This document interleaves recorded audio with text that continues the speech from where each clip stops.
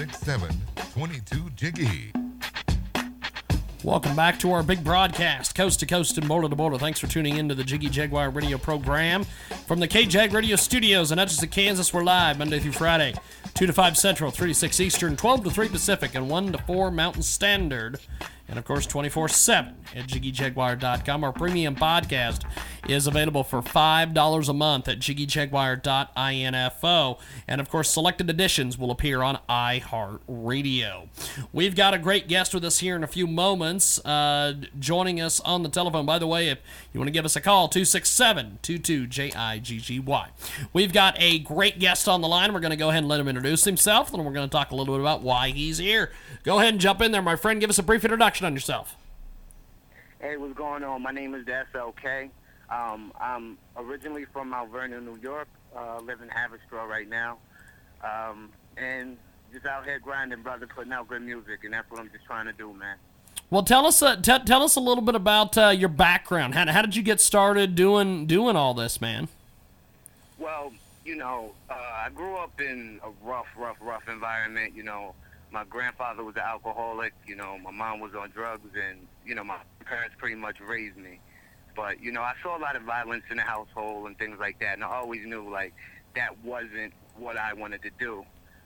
But you needed an outlet. You needed to vent somehow. So I remember taking my grandmother's tape recorders, and I used to just like bang the table or something and make a beat and sing a song or write a lyric, and it's always been something I wanted to do.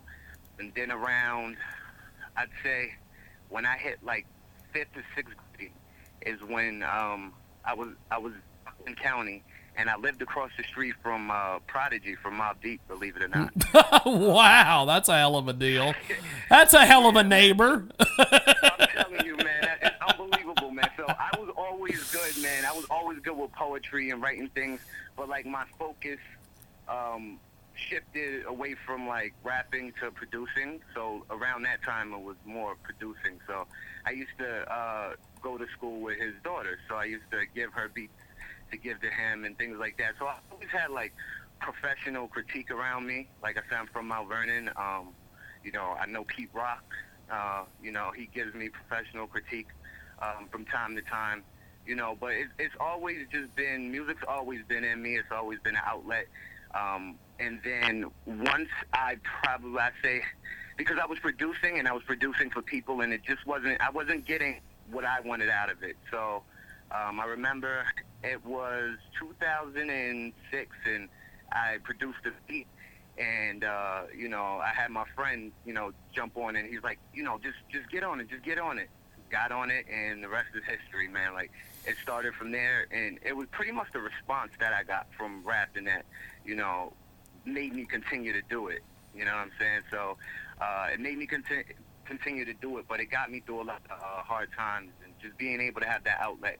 Because when you see a lot of things, a lot of people aren't blessed with artistic gifts or or way to vent. You know what I mean? And all the bad things that I've experienced in life, I say, I'm blessed that I have a way to vent about it, man. And you know what?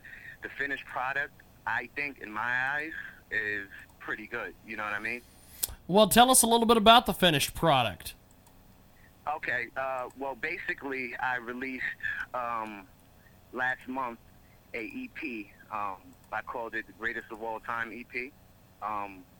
And basically what I did is some tracks on there, it's kind of extended play. So I'll do 2 verses, and I'll leave like a verse free. Because basically where I come from, what it is, especially with rap, if somebody has a good beat, something like that, every rapper's going to jump on it. But you rarely meet an artist that's going to say, I know you're going to do it anyway because I've selected the best beats, so let me leave a verse for you free so you don't have to go on YouTube and get a low-quality beat or try to edit my vocals out of it.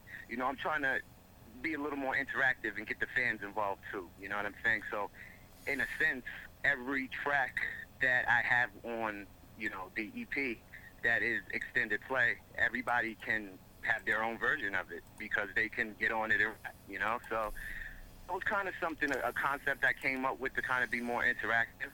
Another thing I did was it's on SoundCloud, But what I did was I created an app based on it where all my content is on it as well.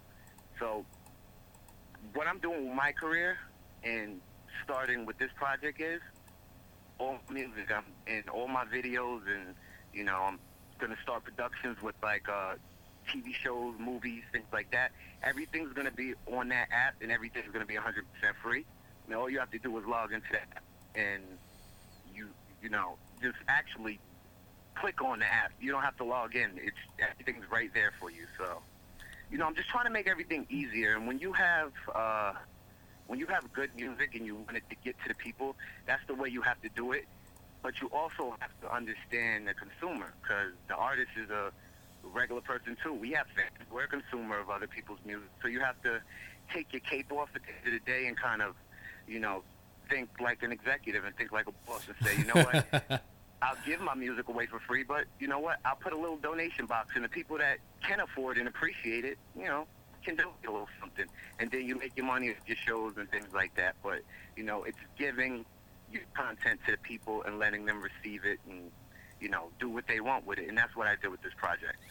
We've got a great guest with us on the line. We're going to take a quick commercial timeout. When we come back, we'll keep chatting. We've got more coming up here on our event. Jiggy Jaguar, your show back here in a few moments.